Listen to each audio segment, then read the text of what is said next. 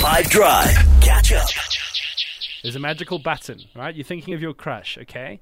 Now, this magical button allows for one of two scenarios to play out. Those are that either your crush then knows everything about you. Bam, you push the button. Or, bam, you push the button. You know everything about them. You've got this one opportunity. What are you taking and why? I would rather they know everything about me so that they don't waste my time. I don't know if... Yeah, that makes sense. Yes. Here I am, laid bare before you. An open book ready to read. Should you enjoy the pages, I already you am. will date, you know? Sorry to interrupt your beautiful poem. I am already an open book. They don't need to have a button to let them know everything about. I'll just arrive and tell them. So I need to know more about them because I find that people are less open than I am. And also I just don't want to have a crush for too long if actually they turn out to be a toxic person. Sheesh. 2 buttons, Jude. 2 buttons. Push one. Rather they know everything about me. I'm quite a shy guy and it takes like a lot of time to get to know me properly. And once you do, I feel like I'm a treat. So rather they know that on the get-go. Yeah. Couldn't agree more, Less man. effort. Okay, so you got 2 buttons. The one you push, they know everything about you, which I 100% for me, same, push that one.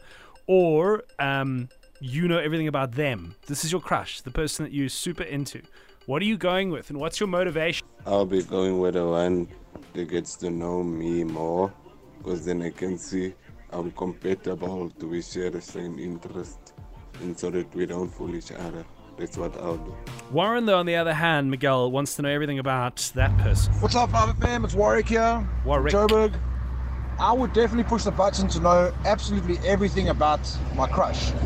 The reason I say that is because after being in a 10-year relationship and being now finally back on the dating scene, nobody is who they say they are or pretends to be on these stupid dating sites, stuff like that. I don't know how many fake profiles I've come across and how many people I've met who's just not the person they're supposed to be or pretend to be on their bio.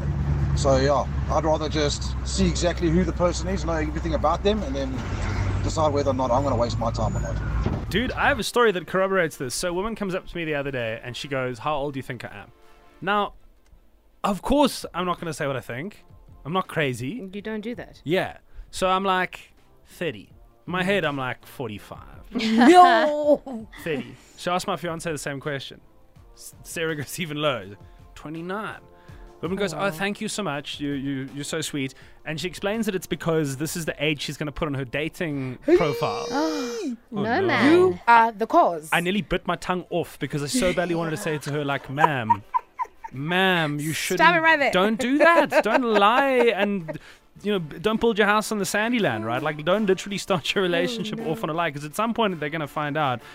And then she said she's just doing it for hookups anyway. And I was like, I still don't think. Hi, I just want to buy my 6 eggs that I'm allowed to take out. So Catch up from some of the best moments from the 5 Drive team by going to 5FM's catch up page on the 5FM app or 5FM.co.za.